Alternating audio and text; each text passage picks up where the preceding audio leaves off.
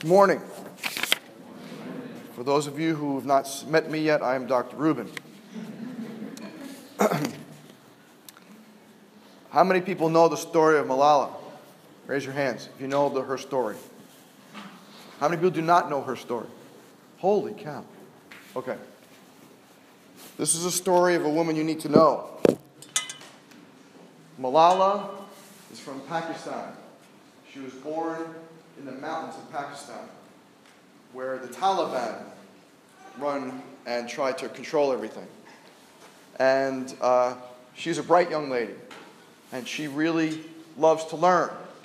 And in Pakistan, in the mountain areas of Pakistan, it is illegal for women to learn. They're not allowed to go to school. But her and some of her friends formed a little group, and in secret they would go into these tents and have these secret meetings of how to get together with older women, experienced women who would teach them how to read and teach them about history and teach them about languages. And the Taliban doesn't like that. And what the Taliban usually does is kill people who do that. And one day, the Taliban started threatening Malala. And she was not a quiet little girl. She did not want to take those kind of threats. She said, I'm going to be taught whether you care, whether you like it or not. I have a right to be taught just like anybody else. And this kind of pissed the Taliban off. And the Taliban, what they usually do is they kill people, so they tried to kill her. And in point blank range, in the back of one of her friend's cars, somebody took a shotgun and blew a hole in the back of her head. But she survived. She survived. And they somehow got her out of the country, and surgeries. You know, here's the miracle of modern medicine, right? Is the surgeries that were performed on her. And even though you could definitely see if you actually looked at her face, her mouth is drooping a little bit, and one of her eyes kind of closed a little bit. So she'll probably always have some degree of Bell's palsy-ish kind of stuff. But she's alive. And she is now the youngest recipient ever to win a Nobel Peace Prize, because of her fight for equal rights for women and her fight for education. Right? Now, why am I showing that to you? Because she says 3 words in this video that I think are very applicable to chiropractic and what we do, and especially what I do. She says, I stand for the forgotten children. I stand for the frightened children. I stand for the voiceless children out there who cry out for an education, who cry out for equal rights and aren't getting it. And I'd like to throw my own chiropractic twist in it, like I tend to do with almost everything. And that is, I, Drew Rubin, stand for the frightened children. I stand for the voiceless children. I stand for the forgotten children in their health care. Right? I stand for the kids in their health care. Because how many kids out there are being forgotten? How many kids out there are voiceless? How many kids out there are frightened? Because they don't know about chiropractic. Right? As far as education is concerned, I agree with Malala 110%. She's completely correct that the way to freedom is education. I'm 100% with her in that. I support her organization and other organizations like that financially. However, I would like to say that without your health, you got nothing. Without your health, education won't mean nothing to you. So health is actually, in my opinion, stands above education as how important it is. So what we need to do, what I need to do, and what I do every single day is I stand for those voiceless kids who are not getting the health care that they need. I stand for the forgotten children who the parents don't realize that there's an option, who blindly follow what everybody else tells them to do instead of thinking about a different path. I stand for the frightened children and the frightened parents who come in to see us and don't know what to do and don't know where to turn. But they come to us. The other day, I was at Marietta Middle School. Dr. Tim Gross, Vice Provost of Life, asked me to go there for the career day. So me and one of my interns, we went to Marietta Middle School. And I spoke to probably about 100 different middle schoolers in 3 different classes. It was really actually a very enlightening experience because these kids were amazing.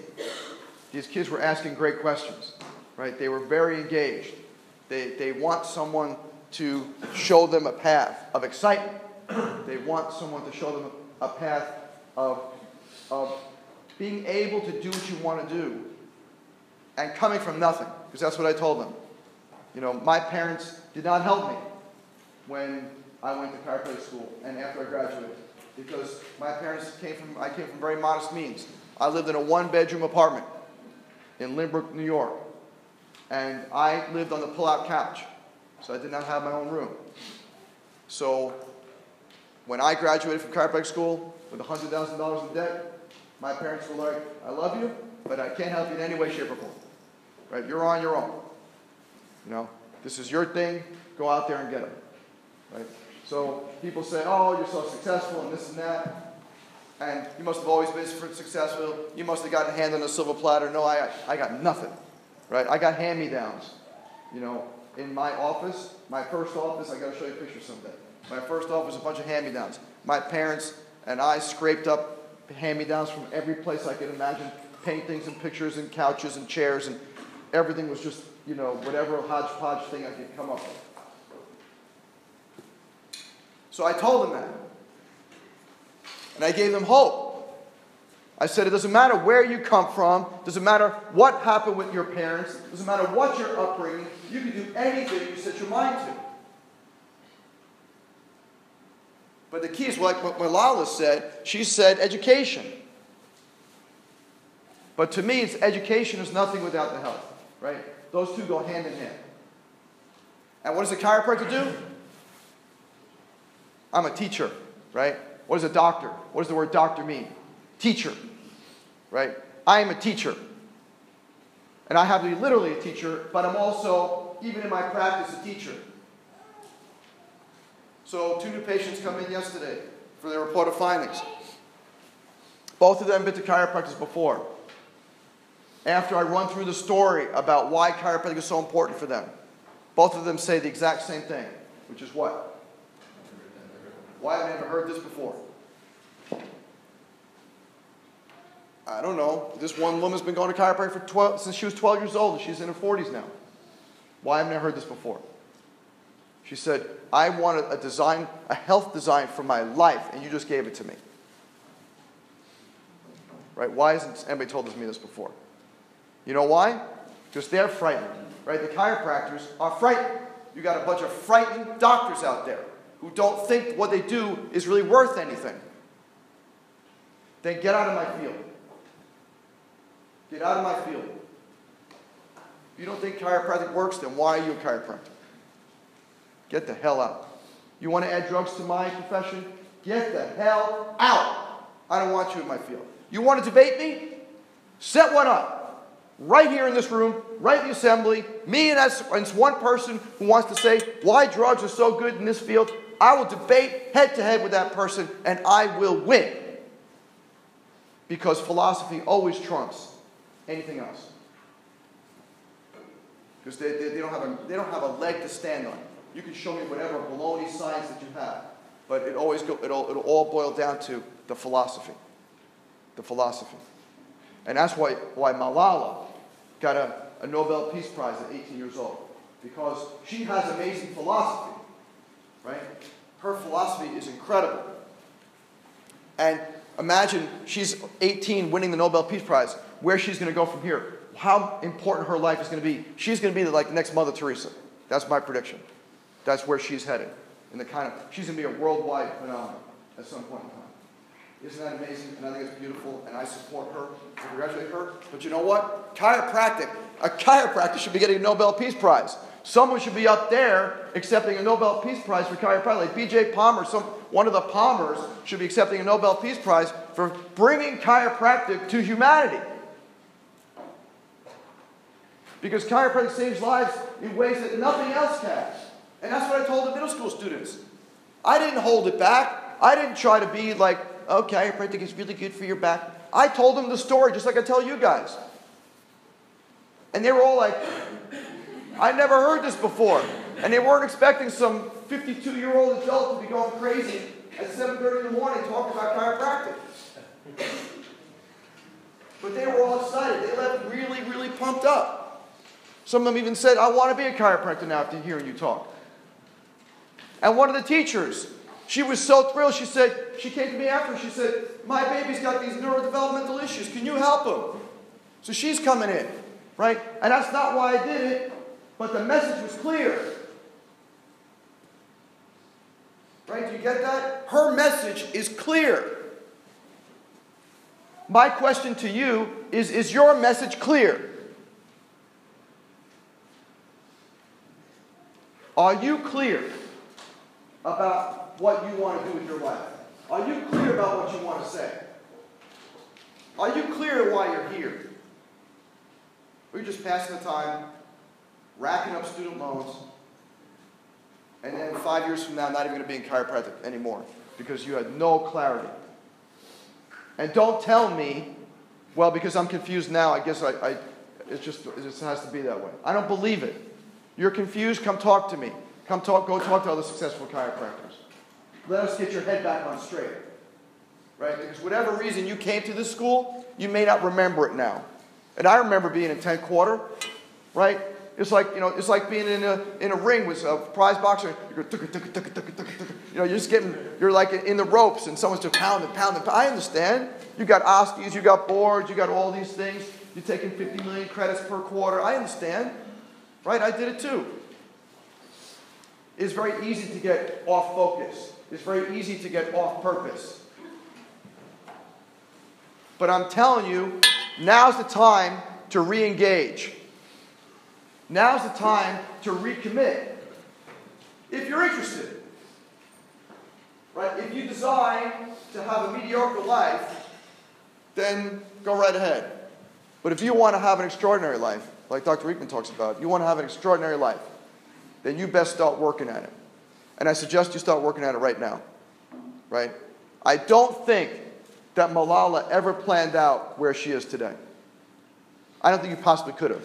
Right? All she wanted was an education. Right? After she was shot, I doubt she thought she'd be accepting Nobel Peace Prize like 4 years later. I don't think that was in her mindset. But she was committed, though. She was committed to the ideal. She was committed to the purpose, right? She was committed to the vision. And then once this event occurred, this horrible, tragic event occurred, which she could have just sucked up and went back into her thing and just be quiet. And she could have done that. But she said, no, I got something bigger I got to stand for. What I'm asking you guys is, hopefully, you do not need tragedy to make a decision to do something bigger with your life.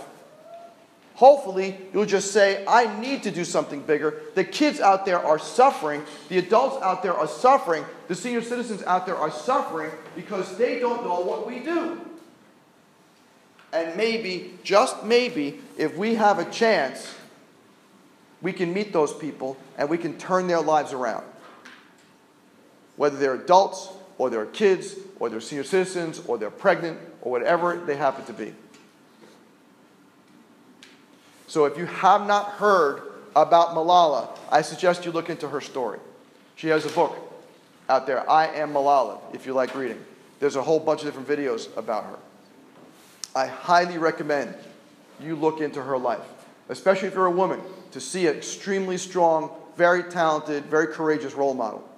It's really neat to have someone as strong and powerful like that, out there. Because this is our chance, right? To me, I look at this and those words, forgotten, frightened, and voiceless. This is our chance as a chiropractor to say, what can we do to help the forgotten, frightened, and voiceless kids?